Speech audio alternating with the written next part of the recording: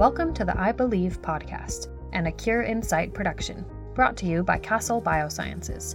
I'm your host, Danae Peterson, a fellow ocular melanoma survivor. Here on the podcast, we'll be sharing information and insights on treatments, research, and living with ocular melanoma. Castle Biosciences tests are designed to provide clinicians precise and personalized tumor information for the benefit of patient care. If you would like more information about how Castle is transforming the treatment of eye cancer, visit castletestinfo.com. Thank you so much for joining us tonight for yet another interview this month, kind of back to back. I know we just did an interview this last weekend, but summer schedules are what they are, so we are just doing what we can to get people on and let you guys share your stories. Just so that you know, we do have a couple of races coming up in July for the Looking for a Cure events. Those are going to be taking place in Seattle first with Fred Hutchinson Cancer Center and Dr. Stacy, who's also helping to host the I Believe event that's coming up, and that is July 8th. If you want to register, you can head to lookingforacure.org, and we would love for you to make a team, come and walk with us or walk virtually, and then just start raising money. Help us raise money and get to, I think our goal is about $20,000 at every one of the races. And if we can hit that goal for the rest of the races, that would be incredible for research in your local area, as well as general research that we can do for ocular melanoma. So the next one coming up is in Palo Alto, which is in California, and that is benefiting, half the proceeds will go to Byers Eye Institute. So just keep that in mind, get registered, walk with us virtually if you can, and make sure to pay attention to announcements on social media and in the newsletter. Okay, now that that is out of the way, I'm going to introduce our panel today. So we've got 4 patients who are joining us in honor of Pride Month, and they are going to be just sharing their experiences and their stories with ocular melanoma. And then we're also going to just briefly have a conversation about medical care for the queer community and how these guys have seen that evolve over time. So we're grateful to have all 4 of you here with us, and thank you anyone who's joining in live and supporting them. And I guess we'll just take it from there. I'm going to introduce our speakers. So I've got Stephen Russell, and he's actually from the Jersey area, and Alec McKenzie, and he is from San Francisco Bay, south of San Francisco Bay Area. And then William Karp is from Hollywood, Florida, and Calissa is from Memphis, Tennessee. And Calissa, how do you say your last name? Is it Neep? Oh, is it Knipe? Knipe. Knipe. Okay. All right. Well, thank you guys, all of you, for joining us tonight. I know it's super late for Stephen over there on the other side of the coast, and same with you, William. Not at all. All right. Well, I'm going to just kind of run down the order, and we're just going to have a chat about your diagnosis, just kind of what this has been like for you over the course of time. So, Stephen, can you tell us where you or when you were diagnosed, and just kind of briefly tell us, maybe in 2 minutes or less, like your diagnosis story? It was in March of 2008. I had tried to poke my eye out with a pair of sunglasses back in 2007, and I thought it was because of that I was seeing this flash of light in my eye, and that went on for several months. I was at a routine optometrist visit, and I told her about the flashes. She looked in my eye again and sent me on to a retina specialist the next day.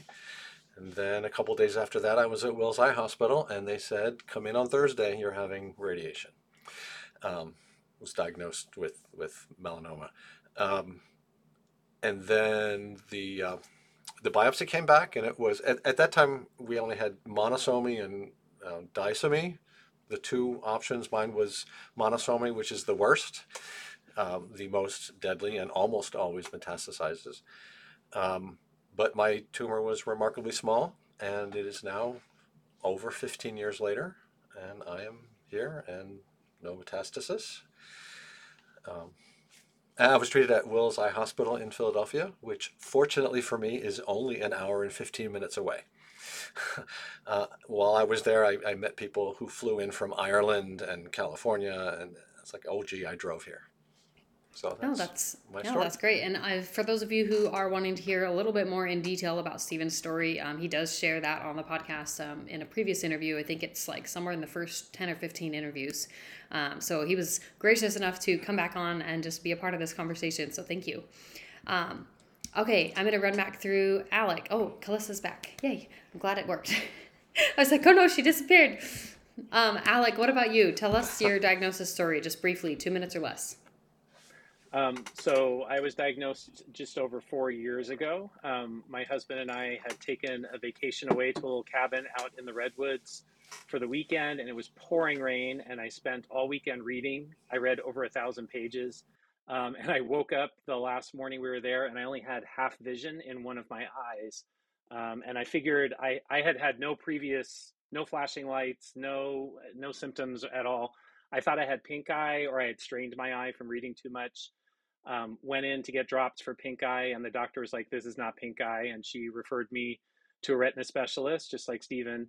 And they did a couple scans and sent me right to an ocular oncologist the next day. I got in the next morning, and it turned out I had a very large tumor in my right eye that had been detaching my retina, and that's why I was losing my sight.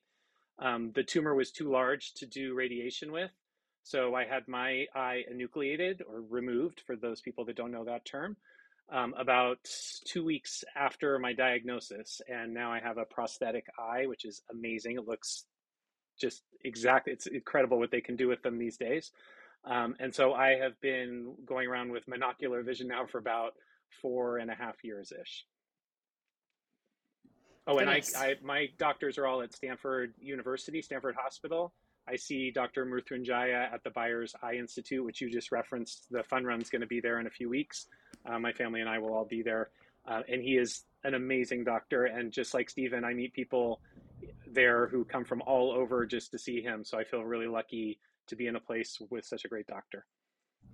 Oh, I feel like that's always great, right? The both of you are kind of on either side of the coastlines, and you both have phenomenal doctors that are highly sought after, which is great. William, I'm going to go ahead and have you go next. So tell us, I've actually never heard much of your story, so I'm excited to hear more about this. Well, I was actually originally diagnosed on February 14th, Valentine's Day of 2015, was when I got my pre-diagnosis, actually. I'd been, for some time, noticing that the vision in my left eye was kind of cloudy. And I just figured, it was of an age that I figured I had a cataract and wasn't really worried about it and didn't really think anything about it, and just kind of went about my business because using both eyes was fine. And my husband actually, finally kind of cajoled me into going to see the eye doctor to see what's going on. And I figured he would tell me I have a cataract. And he told me I had what looked like a melanoma in my eye. The eye doctor actually had seen that before. And I had 6 years previous been diagnosed with cutaneous melanoma. So I get all kinds of, body checks. They check every part of my body except my eyeballs. And that's the place where then I got another one, unrelated. But anyway, so he referred me to Timothy Murray, who started the Bascom Palmer ocular melanoma clinic, and had started out his own program at Murray Ocular Oncology. And I was able to see him within several days. I think it was the following Tuesday. And they were able to confirm the diagnosis. It was a choroidal melanoma, medium-sized. I mean, everything about it was the middle. It was resting on my optic nerve, and within 2 weeks, I was, in and got plaque radiation. They did do the Castle testing, and I was a 1B. And since then, I go every 6 weeks for Avastin injections, which has been preserving my vision. So even though the tumor was on my optic nerve, I still have very good functional vision in that eye, as well as obviously the other eye. And like Stephen and Alec, people, I meet these people every 6 weeks. I've got some people who are on the same pattern as I'm at, as I'm on, and they come from all over the world to see Dr. Murray. So we're all so lucky that we have had the ability to get to world-class ocular oncologists. And when I'm there, I see people from Nebraska and Taiwan and just like all over the world, and just think, boy, I'm 25 miles away. This is just amazing. I'm so fortunate. Oh, thank you so much for sharing. That's amazing. And I feel like the more that I learn about the ocular oncology field, like there's a very small number of ocular oncologists, but they're all so good. And we're all, I think in the States, we obviously have the most ocular oncologists in the world, but we still, I think it's like 50 or less total across the entire country. So how fortunate. Calissa, what about you? I know you've kind of got a few pieces to your diagnosis story. But let's just focus on initial diagnosis for the moment.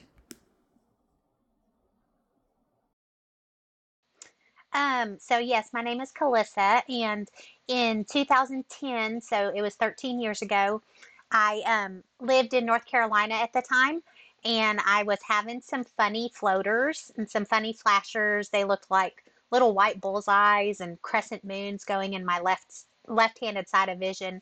But I just kind of thought, well, I have an appointment in June. I'll just wait. That was probably spring of 2010. I was 31 years old. Um, and then in May, I started noticing this sensation of a shadow over my left eye. And I kept putting my hand up there and I could see it. So I was very confused. And then in June, I went for my normal eye appointment.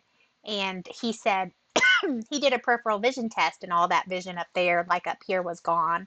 And he said, so let's do some pictures. And the optometrist told me you have a retinal detachment. Obviously, he wasn't going to give me the bad news. So he sent me to a retinal specialist. It sounds like that's really common. So we went to the retinal specialist, or I did that day. I called my significant other at the time, who is an ex now, but we met at the retinal specialist, and he's the one that did the ultrasound and told me that, yes, you do have a retinal detachment, but the reason you have it is because there's a tumor in your eyeball. And of course, tumor never entered my mind. So I remember calling my mom from the chair. I'm originally from Texas, so my parents were in Texas and I was in North Carolina, and had to call my parents and tell them I had a tumor in my eye. He told me not to go home and Google anything. Of course, I went home and Googled everything and freaked out, but just tried to take, let's see what this is. Went to I think I had my ocular oncology appointment 2 weeks later. And I saw Dr. Marithian Jaya back when he was at Duke University. Yeah, he's amazing. I miss him. So I saw him and we did the plaque radiation for 5 days. And the tumor in my eye has been dead ever since, dead as a doornail. So I'm super thankful for his expertise. And then in 2000, so 3 years later, I moved to Memphis. And he was super grateful because he knew the doctor in Memphis I guess they had done schooling together. So he was really thankful I was moving to Memphis. And now I see Dr. Matt Wilson, and he's been, keeping me good for 10 years now. And I see him annually. I did do Avastin injections for a while, and then they had me stop, and I have since lost vision in my left eye, but, I've gotten used to it. So it's not too big a deal, but that's my I initial feel like diagnosis story. it sounds like I think if we were to just capture just the part where people say like, well, then they told me I had a retina tear, and then they sent me to a retina specialist, and then the retina specialist was like, you have a tumor, and I was like, that was not on my mind. I feel like if we were to go through and just capture that part of the audio from everybody's interview, it would all be the same. Like that's like almost identical patterns of just that's how it goes. It just makes me feel like, okay, so then we need to be really focusing on educating our ophthalmologists and our optometrists. Like they are the ones who are finding this most of the time and referring. So anyway, that's a whole other story, whole other conversation, but segue. Well, I want to talk a little bit let's talk about like just some of the struggles and some of the things that have been positives for you that have come as a result of this diagnosis. And when I say positives, it's not like okay, like, yes, I'm so grateful this happened to me. Like, no, it's more like what are the gifts despite all of the struggles and the obstacles? Because I think that when we can find those gifts, like that's part of what makes us, able to get up in the morning as patients. So Stephen, what do you feel like have been a couple of things you've struggled with, and what do you feel like have been some of the gifts? Struggles. I'm a Midwestern WASP, kind of shy, not shy, but we don't talk. My family doesn't talk about personal things. So the struggle was when this happened, I really needed to talk. and it was difficult to find someone to talk to. My husband was kind of, oh no, you're gonna be fine. You're gonna be fine. You're gonna be fine. I needed to talk to someone about the fear. It was frightening. And this was before I even went on Google and found out what was really happening. Um, and I think the first person I talked to, a couple friend of ours were visiting from the West Coast. One of the couple, they were Jim and Jim, like Bill and Bill. One of the Jims had just gone through prostate cancer, and we were driving to dinner. I was in the back seat with him, and he turned to me and he said, "This sucks." And it was the first time I could talk to someone, and he wanted to hear what I had to say. Um, you find out, I don't want to say you find out who your friends are, but even many of my close friends were like, "Oh no, no, no, no, don't." As soon as I wanted to talk about, "Oh no, no, no, no, you're fine, you're fine, you're fine." So yeah, that was a struggle, finding someone to talk about it, that wanted to hear it. And then I got into the Facebook groups and the Cure Insight, and I went to the ocular. That's where I met William. I met you in Cleveland at the Ocular Melanoma Foundation, the patient Probably a patient meeting from them. Yeah. gathering. Yeah, yeah. The retreat or whatever it was. It's like 10 years ago, right?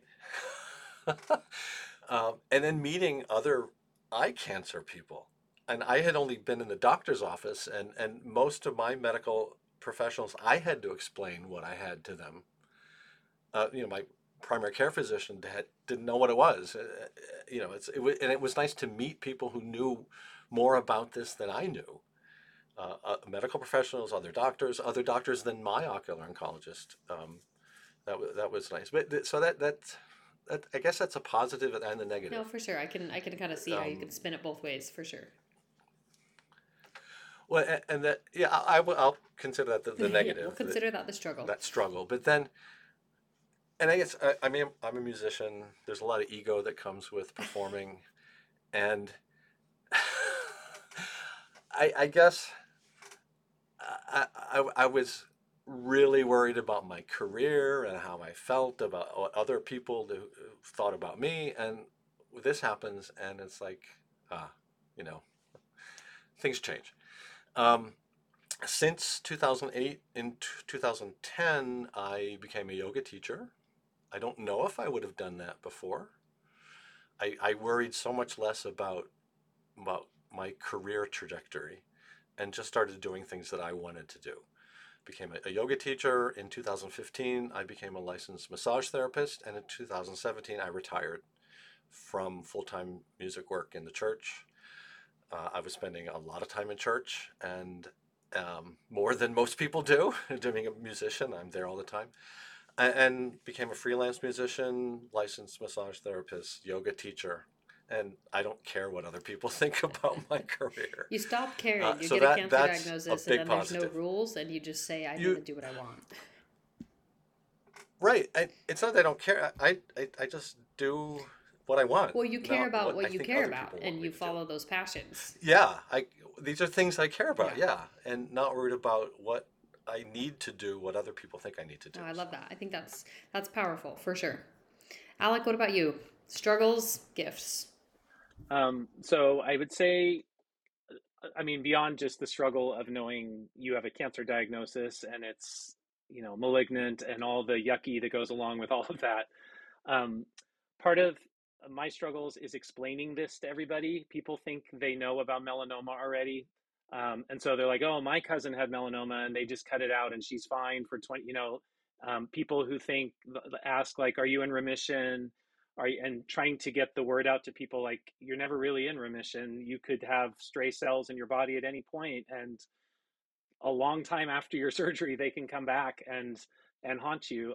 It's hard to explain that to people. People want clear cut black and white answers about medical things, and they want to kind of put you in a category of, you're this type of cancer patient or you're that type. And ocular melanoma is really different from a lot of the other cancers that most people know about already. And so it's a struggle to have to explain that all the time, or to decide like, I'm not in the mood to educate everyone today, so yeah, you're right, and we just move on to something else. The other struggle is having this diagnosis just always hanging over me. You know, I'm a pretty positive person, but um, you know, every once in a while I'll go through a whole day without thinking about it, and then it just hits me of like, you know, at any point I could get some bad news. And being part of all these Facebook groups that we're on, it feels like, especially recently, we're getting a lot of bad news from other OM patients who are getting bad news themselves or passing away. And it's this constant, like, what if, you know, I'm going to wake up and make today the best day I can, but what if? And then the last struggle for me was, I have kids. You know, when I was diagnosed, my kids were, I think, 7 and 13-ish, somewhere around there. And I like, wait, that's not part of the plan. I'm supposed to be there to see them graduate and to start their lives and to grow into healthy, responsible adults. And I might not be there for that. Wait a minute, you know, so that's been a struggle as well. And I have in my head this mental list of milestones for my kids that I want to try and make it to. And every time I hit one of those milestones, then that becomes one of my celebrations. So, and then in terms of celebrations or gifts, as you were calling them, this diagnosis gave me a kick in the butt about my own lifestyle and my lack of taking care of myself and prioritizing my own health, my own mental health, my own physical health over everybody else. So it gave me the opportunity to kind of throw out a lot of habits that I had before, and I changed up my eating. I became vegan. I got back into exercising more. I started a cooking channel called The One-Eyed Cooking Guy, and I make a mess in the kitchen and post it all over the internet. And I have a lot of fun with that, and I get a lot of positive feedback around that as well. And then the other gift is this community. I mean, these people that we're in this conversation with right now, I feel like I know all of you. I've met your spouses, I've met your kids, but I haven't, because like we're virtual, right? But I feel like we're friends and supporting each other already. So the other gift is a found community of people and support and people who get it, you know, when you're having a bad day or you have a question. So that would be my Wow. response. Thank you.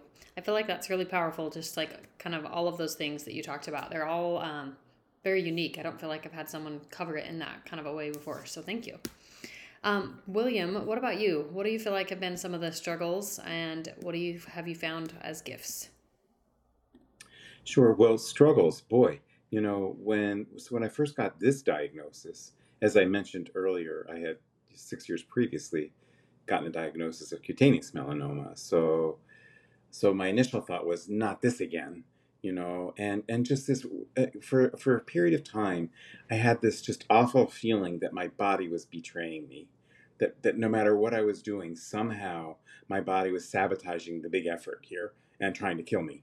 You know, I mean, I was doing all kinds of things that I thought were pretty healthy, you know, and it didn't matter, you know, because my body was totally had a mind of its own kind of thing, and it was going down a very different path than the rest of me. So that was tough. That didn't last real long, but I definitely had that sense for a while. And unlike the cutaneous melanoma um, diagnosis, this seemed so much scarier. They got the cutaneous melanoma early. You know, I had my surgery, I had my, you know, my biopsies, and they took lymph nodes, and everything was at that point looked pretty promising and good. And I kind of just sort of put it away and got my, you know, quarterly body checks, and just, you know, other than that, and you know, there was always a bunch of biopsies and stuff, but nothing deadly. So I kind of like put it aside until this. And then so there was this big, for me, a real sense of isolation. You know, I mean, and for me I mean, I had people I could talk to. I have my husband, who has been amazing throughout all of this, and you know, and family and friends and stuff. And but I did feel like there was, this is such a I felt like this was really a unique situation, you know, having a tumor in your eyeball, you know, and all things that go along with it. And so I felt very isolated, and it really, meeting then, you know, finding the online groups and meeting people initially, you know, was just a lifesaver for me. It was like a big, just it. I just felt I came out of a drowning into, you know, and to be able to breathe and just appreciated so much the stories of the many people who I've become very good friends with, had connections with, and so that's been just an amazing lifeline for me, especially in the beginning. This has been going on now, as I said, since 2015, so it's not quite as acute anymore. I don't really think about it that much. I don't really worry. I don't get anxiety that people talk about. When I get my scans, just get them, and I don't worry about it. Um, and the other thing that was really a challenge was, I was advised, like all of us, to find a general oncologist. And so I found a general oncologist and I went to see her. And in my first meeting with her, she had never heard of ocular melanoma. And she was so good for her that she was upfront about it. And she said, well, we'll learn about this together. And initially I thought that was cute, but then I started to think, I really want an ocular oncologist. I mean, I want a general oncologist who knows more than me. So I stopped seeing her and through my ocular oncologist found a general oncologist who, has quite a bit of experience at any rate. So it's just sort of all that isolation. But a really positive thing sort of happened, and it happened kind of organically in that I wasn't really aware it was happening, is just that sense of absolute appreciation of every day. That I wake up and I'm so happy to wake up, and breathing. I just think about how delicious air tastes, when you really breathe, and I just have just this weird appreciation for every moment I get, and so far the news has been great. I don't have anything to worry about, but I know this, as Alex said, this could change any day for any of us. And so if that happens, I'll deal with it. But for now, I just have such an appreciation. Things don't bother me that used to bother me. People don't bother me that may have bothered me before. I'm retired now, but when I was still working, there was always, all the drama that goes on in any group of people that work together. And I always kind of like sat back and thought, well, that's kind of amusing. And I just have I just enjoy life so much now. So I really, and I owe that to my tumor. I think that's so powerful. I love what you said about just that appreciation of the everyday. And I feel like if we could just summarize so far what you each have said as like some of the gifts, it's been just generally like diving into your passions and the community, and just learning to appreciate every day and just that kind of being present. Calissa, let's go ahead and move over to you. So what do you feel like have been some of the struggles? And you can feel free to allude to anything else that's happened, because I know that you've had more happen since your initial diagnosis. And then any of the gifts that you feel like you can find. Yeah. For me, the struggle at the very beginning, I remember being very confused emotionally because he told me, we're going to radiate your eye. We're going to put this plaque in. You're going to be in the hospital for 5 days. We're going to take it out. Hopefully it'll die and you're done. That's it. And usually cancer treatment is way more involved than that. And so it was really confusing emotionally. Like I had cancer, but it kind of felt like I didn't, because all of a sudden it was dead. And I was like, so am I home free now? I mean, I know I'm not. I know there's a chance it could spread, but I just remember it being weird emotionally for me and for my family and for friends. They were like, well, what now? You don't have to get chemo. You don't have to be sick and lose your hair and all that. So that was interesting to explain to people. And it's even now interesting to talk to people. My sister-in-law has a friend who may have it, ironically, and I just spoke to her the other day and I said, it's very weird at first because you're going to either get radiation or enucleation and then you're done and you just get scans and that's it. And you have to learn to live with this like thing in the background that's kind of just sitting there all the time. So that was interesting. As time passed, I remember back in 2010, it was like a listserv back then. It wasn't a Facebook group.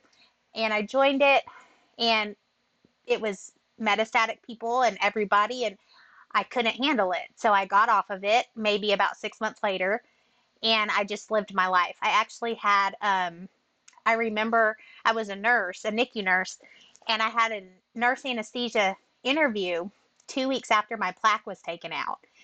And I was like, do I do this if I may not live that long? Do I go ahead and go to anesthesia school? And I was like, you know what? the cancer kind of made me think, yes, try to not live in fear. Live like you're going to live a long time. Live like the anesthesia degree is going to be worth it. So 2 weeks after plaque removal, I went to my interview, ended up becoming a nurse anesthetist, and I've been one for 10 years. Unfortunately, I am now recently on disability, but I'm thankful for that 10 years, and it has gotten me in a much more solid place financially, which is a blessing for my wife. So that was at the beginning. 10 years passed. I really didn't think it was ever going to spread. We did not biopsy my initial tumor at that time. It was kind of unsure if it was safe or not. And Dr. M said, let's not. So I never knew what my chance of metastasis was. And then in 2020, I had my routine abdominal CT. We did abdominal, my oncologist did CTs of my abdomen, and he saw something in my T10 vertebrae, which, coincidentally, what are the chances of it picking up my T10 vertebrae? And he said it looked really weird. We ended up proceeding to a biopsy, and it was metastasis, which just totally threw me for a loop. That was in 2020, so I'm 3 years out. What the metastasis has done for me, the struggles are just, I think, what anybody would expect. Thinking about dying, knowing that this cancer, and barring a miracle or a cure, will take me at some point. This anxiety is much more prominent now because every scan, something else pops up. So that's been much harder. I had really gotten to a good place of denial in that 10 years. And so now there's no denial. But the gifts, I would say, are more. I am so thankful for everybody, for everything, for every day, for my wife. I'm thankful for my family, for my friends. The gratitude has changed tremendously for me since the metastasis. The other thing for me, I've always had a very strong faith, never have wavered in that really. And thankfully, the spread has made that even stronger. I know that, I just look forward to heaven, and for me, that's huge. So that has also grown stronger, where some people it can grow weaker. And I'm super, super thankful that it has grown stronger, and it's also grown stronger for my wife, which is something that I've hoped and prayed for. But I would say now the hardest thing is that I look healthy. I have tumors in a lot of places, and liver, lungs, pancreas, breast, all kinds of places. And I look great. And so people don't see that I get out of breath really easily. They don't see that I'm tired all the time. They don't see the nausea from the clinical trial, things like that. And so it's hard for people to understand what's really happening in my world, and why did she go out on disability 6 months ago, when up till 6 months ago, I was working. So that's been probably the hardest part, is people saying you're going to get better. Oh, you'll beat this. You'll beat this. You'll beat this. I almost just want them to be like realistic. So that's been I would rather people just be realistic and revel in the moment with me, that I'm good right now. No, that totally makes sense. And I so think I don't know if that's a struggle too, like sense, with whether it's initial diagnosis or metastatic. Obviously I think it's maybe more widespread. Literally more widespread in your body when it's metastatic, but when you're dealing with the expectations of cancer, right? The expectation of the cancer diagnosis is white hair, or you lose your hair, or, whatever the media has put out there to sensationalize cancer. And that's just not what we look like.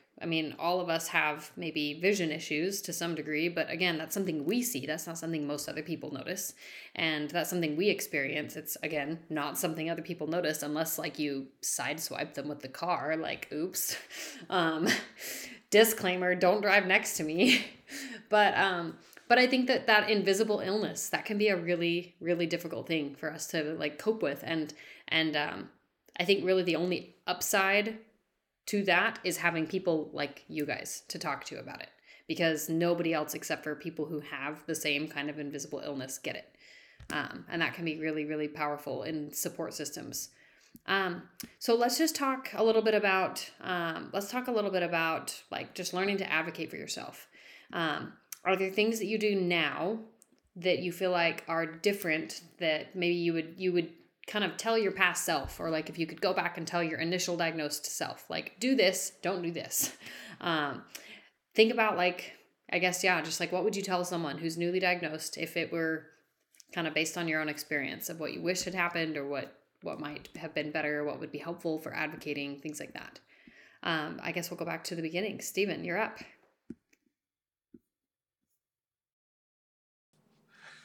What would I tell someone? Wow. There's so it's so cloudy. I don't. There are parts that I don't remember, and I don't remember how I felt. So it's like a fog. I always describe it as coming out of the subway in New York City, and you start walking on the street, and then you're going the wrong way. You don't know which way you're going. So you have no one to rely on other than the medical professionals and yourself, and who else will help you. But ask for help.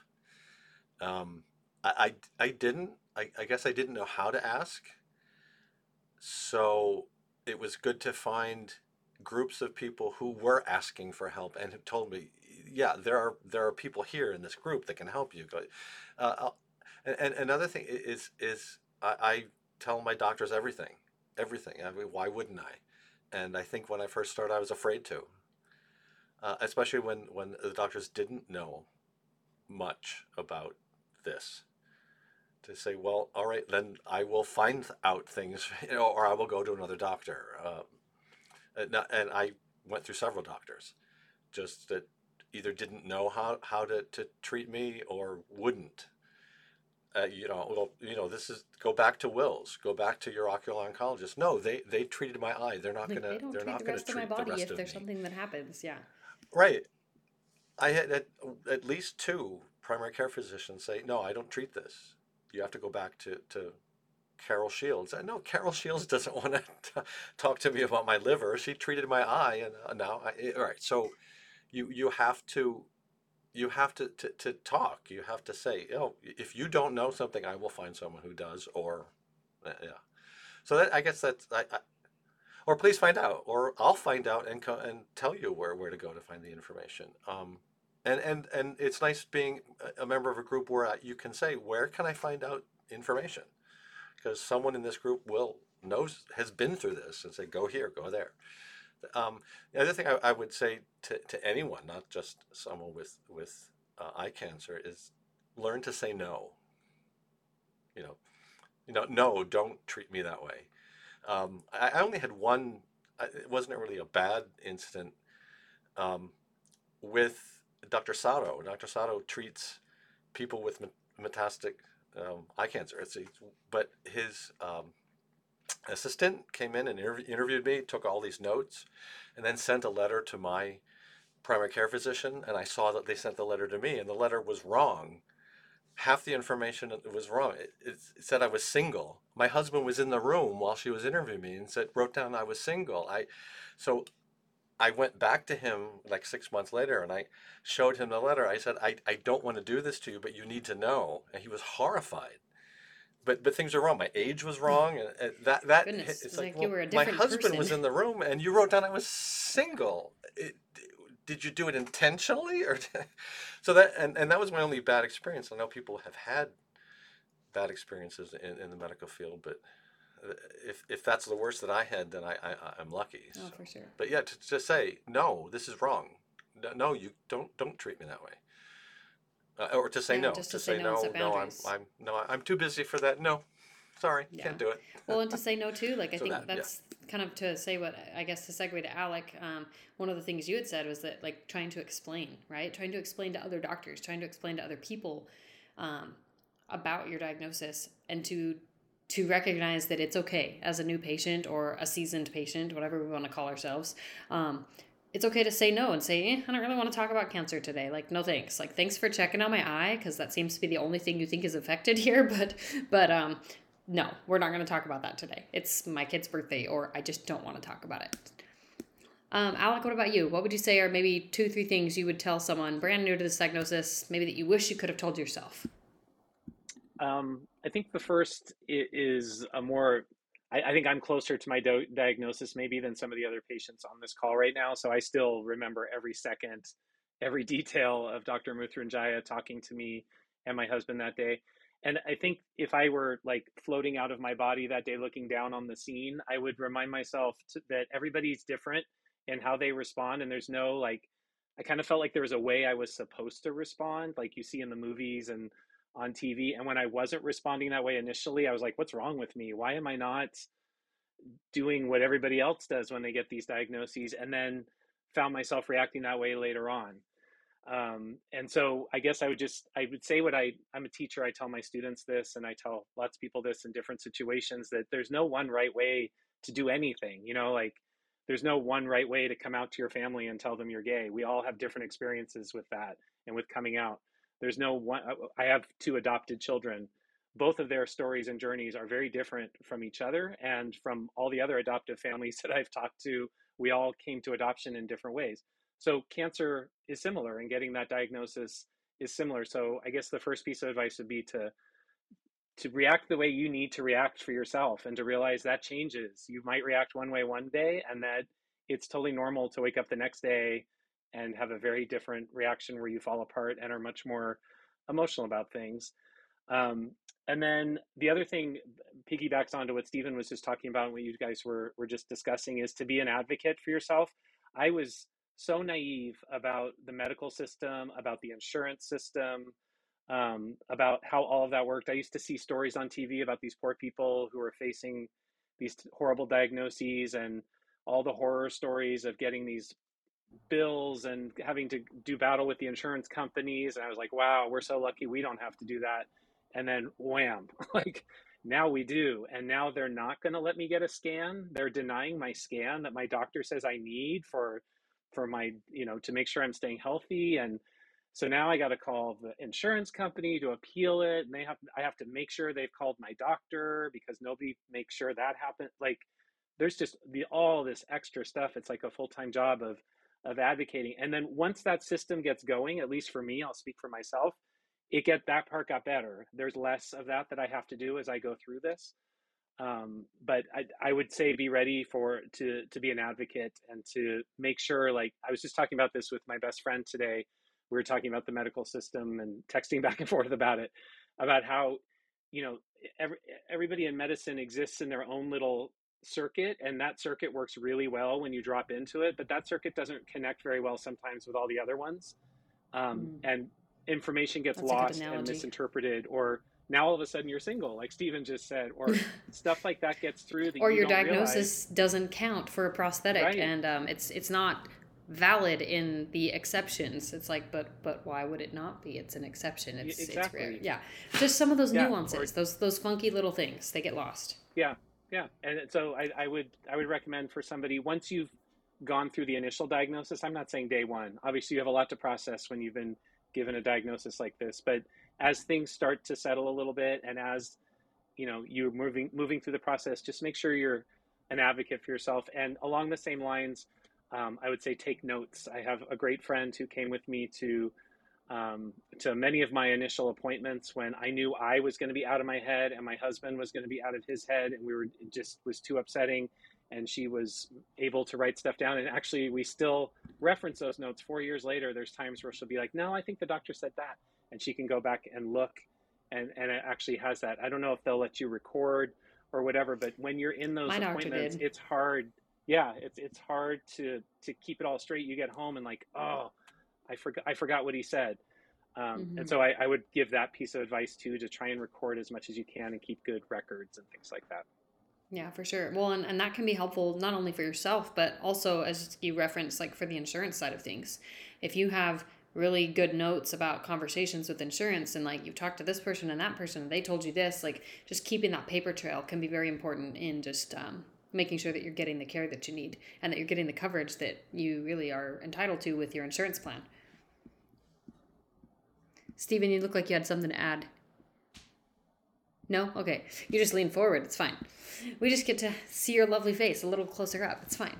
All right, William, you are up. So, I guess, yeah, what would you tell your older self or just somebody new to this diagnosis? Oh, I would say to my older self, slow down. I was in such, I got the diagnosis. I was in such a hurry to get this thing out of me, and so I just, I got referred to someone who I'm glad I got referred to, but it never occurred to me there might be other treatment options. I didn't know anything that a proton beam is as a possibility, obviously nucleation. I mean, there are all kinds I just went whole hog, just get this thing out of me, as quickly as I possibly could. And I think that I may have not made any different choices, but I did feel like it happened so quickly and I allowed it to just slow down. It's not going to kill me to take a couple of days to look into options and to check things. It's a quick move. It's quick growing, but it's not that quick growing. Yeah, no, that So sense I of would tell myself urgency to can slow be down. very scary feeling at Yeah, first. So just trying to exactly. recognize, like you said, that you have time to slow down. You can get a second Yeah, opinion. You can ask for other treatment options if you're not comfortable with the one that's been offered. Very powerful. absolutely. And it wasn't even so much that I was uncomfortable as that I just didn't know that there were other options. I just moved fast, like you said. Hmm. So I tell myself to slow down. The other advice I have is, and I'm not saying this.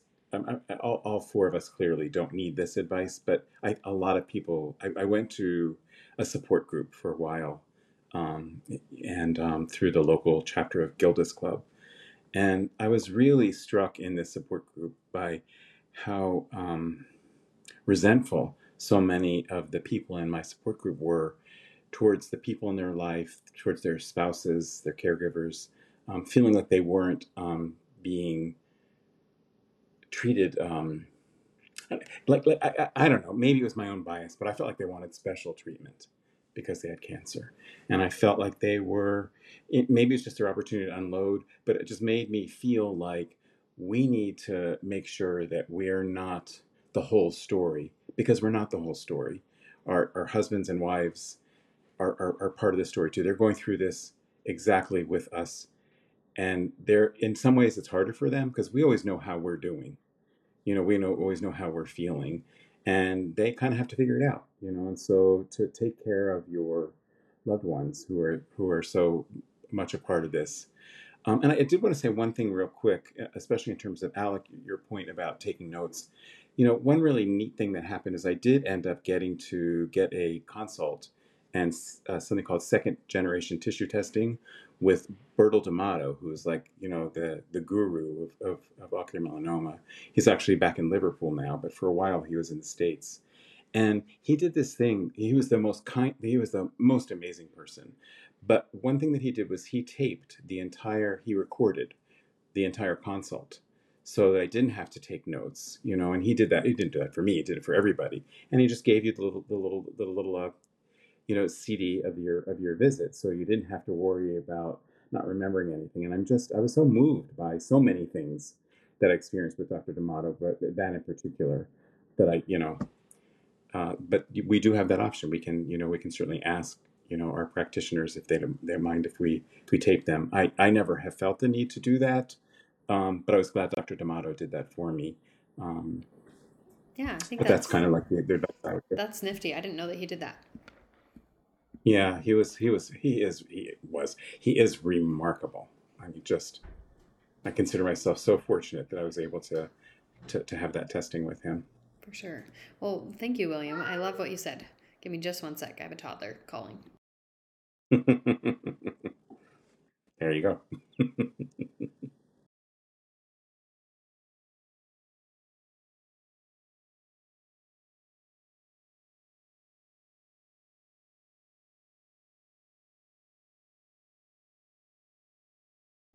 Real life, guys. It's 7 o'clock here, so my children are not in bed. Yeah.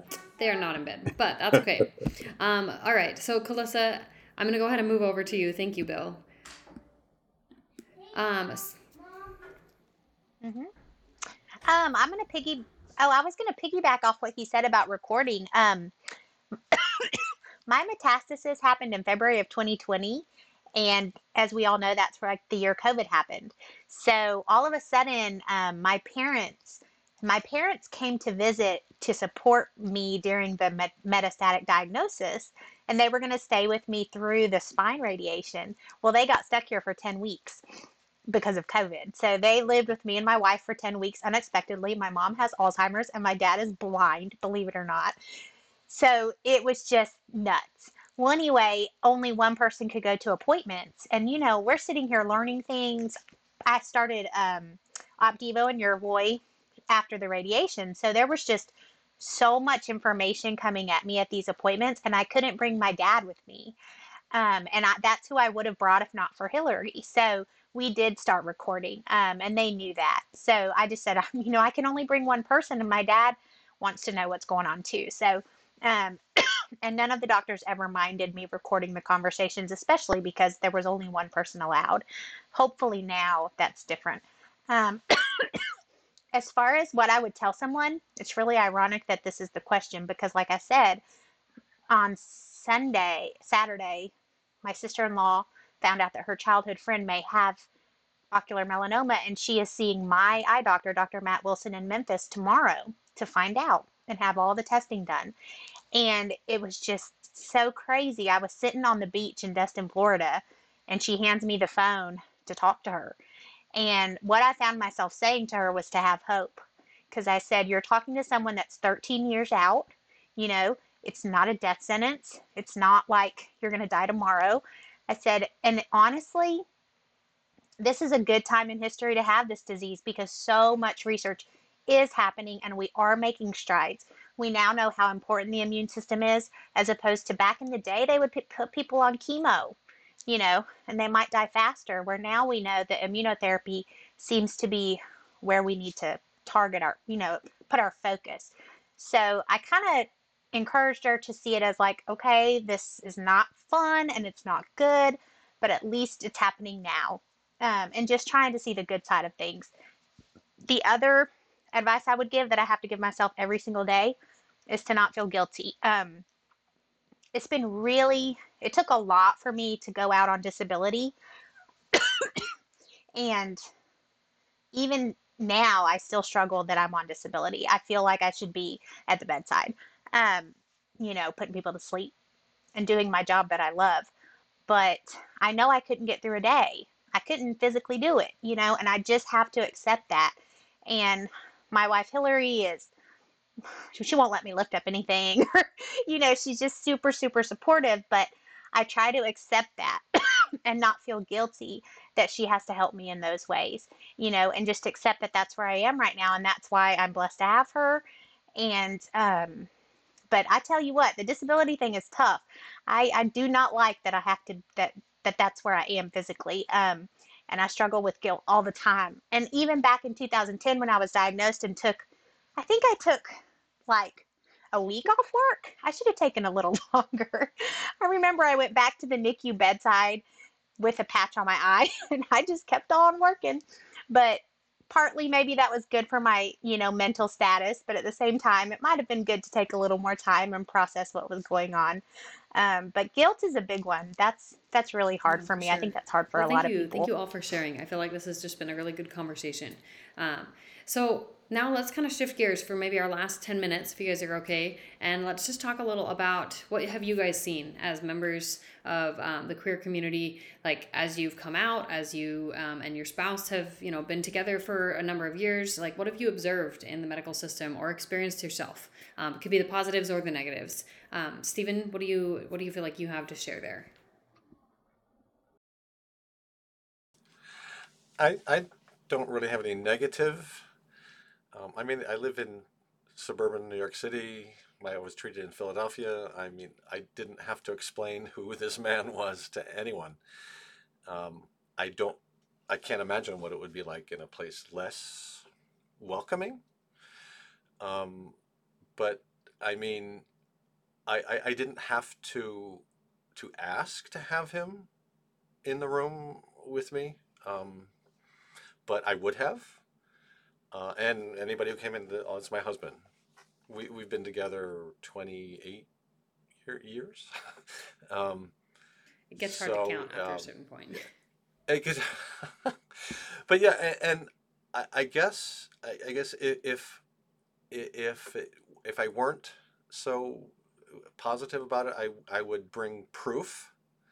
I don't know, do people have to do that in other parts of the country? Say, here's my marriage certificate. This man needs to be in the room with me now. I would if I had to, but I've never had to prove who he was. But yeah, I mean, advocate for yourself. Yeah, for sure. Just say, this is the person I choose to be in here. It doesn't matter whether you know what our relationship is. Well, and that doesn't affect your care either. So. Like, I mean, what does affect your care Yeah. is not having your support person with you. Right. For sure. Well, Yeah. thank you. Alec, what about you? You had some stuff you wanted to share from kind of a little further back as opposed to now. Yeah. Well, I share Stephen's sentiment that I feel like I live in the San Francisco Bay Area. I feel like it's just a non-issue. You just bring into the room whomever you need to bring into the room, and nobody bats an eye, nobody asks or says no. But I do have a story that it didn't always used to be that way when many years ago, I don't remember, 25 years ago probably, my husband and I were sitting at home watching TV one night, and he had a stomach ache all day, and it just all of a sudden flared up to the point where he's like, I think something's really wrong. We need to go to the ER. Brought him in, and he ended up having a pretty bad appendicitis attack going on. And so they brought him to the back. We were in the waiting room. They brought him back, and they would not let me back to see him 25 years ago at Stanford University Hospital because I was not family. We weren't legally married. We weren't, I had no legal standing to go in the back and see him. I couldn't see him most of that night. I couldn't see him until they moved him to a hospital room after his surgery. When he had his appendix out. That was the first time I was allowed to see him at Stanford University Hospital in California in the San Francisco Bay Area. That was their policy. And so now flash forward 25 years later, and I get this diagnosis at Stanford University Hospital. And it's like I just said, it's a non-issue. They greet my husband with the same warmth and professionalism that they do everybody else. And I feel so lucky. I will say that it's been eye-opening for me to be part of these Facebook groups, and that there are people who definitely come from other backgrounds who the LGBTQ community is something they're not used to, or they come from a lifestyle or a way of believing that sees it as a negative. And that's been kind of eye-opening to me, that people in our own community can sometimes have some negative things to say, some anti-LGBTQ things to say.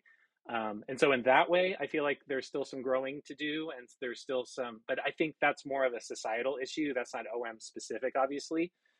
But it does filter down even into the OM community a little bit. But overall, I'd say my experiences are amazing, and Dr. Muthrunjaya has just been wonderful. My general oncologist has been wonderful. We've had nothing but respectful interactions with everybody, so we're very lucky. Well, thank you for sharing, and thank you for just honoring us with the experiences on both ends of the spectrum. I feel like that's just very powerful. And I guess just to echo what you have said, like I can see that as well, like just as far as the patterns of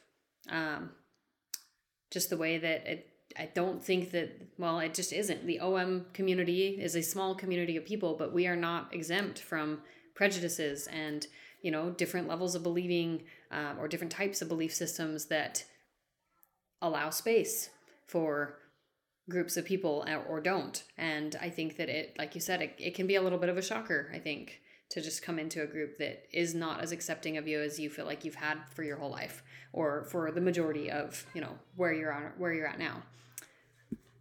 So thank you for sharing. William, what about you? Well, first of all, I do want to say, Alec, I am just stunned that even 25 years ago you had that experience. That just blows me away a little bit. At any rate, so I'm glad that's changed at Stanford. But my experience has been amazing. I go to, like I said, I get these Avastin injections every 6 weeks, so I feel like I kind of live in my ocular oncologist's office, and they have been amazing to my husband. And he comes in the treatment room with me.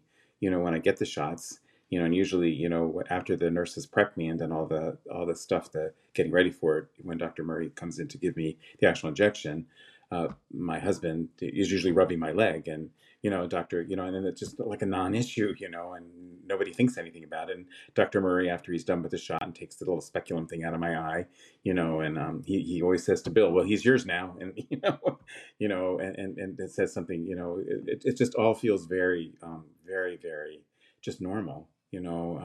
I've never in any medical setting, either with Dr. Murray or any of the other specialists I see, or even regular doctors, I've never had to actually come out to a doctor, other than, when they want your history, they sometimes ask you about your sexual orientation. So that may be there in all those documents that I don't know that they ever actually even read, but anytime that Bill is with me, nobody says, who's he, what's he doing here? They make assumptions. I mean, I guess it could be my brother. A lot of people think we look alike, so, but they just carry on so that I don't even, it doesn't even occur to me. I have, it just seems so completely natural and normal. So, and that feels like what life has become, and I'm of an age where I remember when life was not like this for us. I'm not quite old enough to remember Stonewall, but I'm not that, just a little beyond that. So, so the freedoms that my husband and I have as a married couple astound me based on what my expectation was when I was young. Anyway, but in terms of I feel like that's very very good to hear. Yeah, it's amazing. Now I live in an area where well, before we moved here to South Florida, which obviously you expect some level of acceptance, and integration. We lived in a very, very rural area of Western Virginia, and we lived there, and people, they knew we were gay. They referred to us as the Bills in the same way they might if we had the same last name. And I actually think that it bothered them more that we were Democrats than anything else. So, but anyway, that we've just had a blessed life in that I've not experienced homophobia. I mean, if people are feeling it, they're doing a really good job of keeping their mouth shut about it, which is all I really can ask. Yeah, for sure. Well, thank you for sharing that. Calissa, what about you?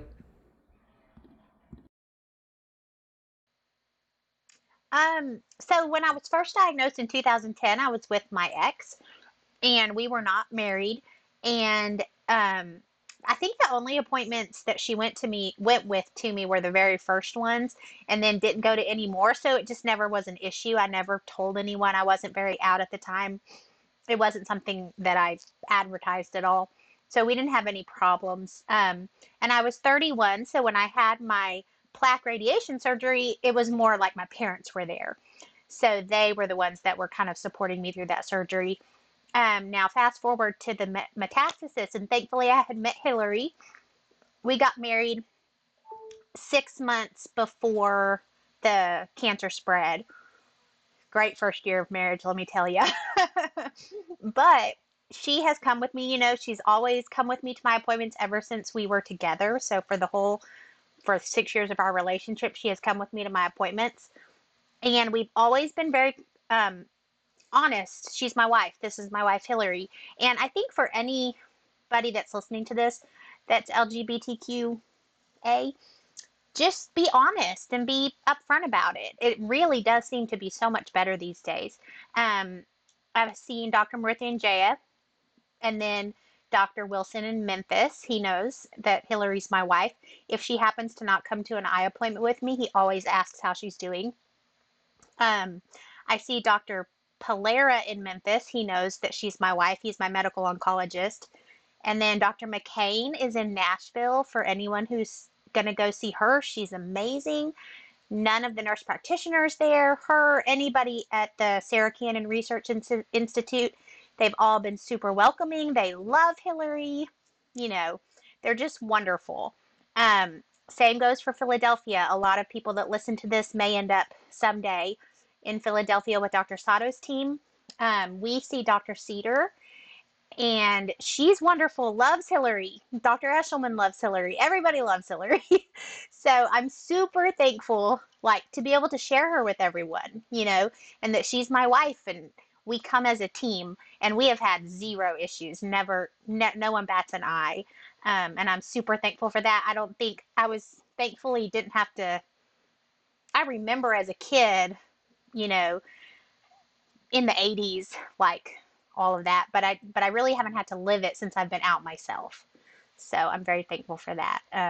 But yeah, the medical community is wonderful with it these days, it seems. And I had a major spine surgery in February for metastasis, and everyone that took care of me, there was never a question. Oh, that's amazing. Hillary was who they called. Well, and kind of to allude to a little bit of what you said towards the end there is that if you are someone in the LGBTQA plus community who is experiencing poor medical care for whatever reason, you have the ability and the grounds to seek other care, and you should, right?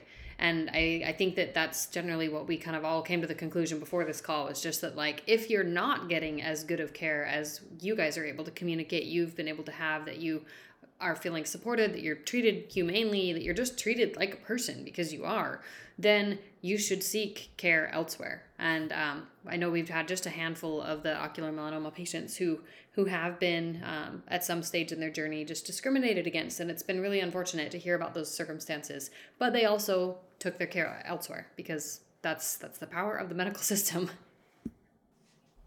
Plus, with HIPAA, they may not want to share information with people who are not on the form, not because they're gay, but because you didn't give permission. So if you do have a partner, you do have a spouse, put them on the form. You can share information, and then they will, right? It may not be a homophobia and another issue to think about that I didn't think about until now is for maybe someone who hasn't come out to their general public and family yet, your medical records are only for you and anyone you give permission to disclose them. And so that means your doctor their hands are tied. They can't tell anyone. And so it only does you good to tell who your partner is, who your spouse is, who your support system is, and can, keep that line of communication open with your doctor. Because a good doctor will not disclose anything that they're just not supposed to disclose anything about their patients. That's just part of being a doctor. No, I love that. All right, well, it's also illegal. Yes, it's illegal. Like, it's literally illegal. illegal. Legal issue too. HIPAA comes in big time right there. Well, you guys, thank you so much, everyone, for being a part of this call, for being a part of this conversation. Is there anything anyone feels like they want to add as we close out? Okay. Well, I'd just like to add something. I would like to thank you, Danette. I think you've done a wonderful job. Well, thank you. Thank you. And with the toddler. Yes. I know. Oh, sorry, guys. I had to literally get out of my chair. I was like, children, stop knocking on the door. So I'm gonna go build a castle with them. I'd like to thank you too for acknowledging, for having a Cure Insight acknowledging Pride Month, and for bringing on people from the queer community to have our voices magnified this month as well. It feels very welcoming, and like we all belong to a Cure Insight, and so thank you to you and to the Cure Insight community in total. You know what? You can title this a Queer Insight. I love that.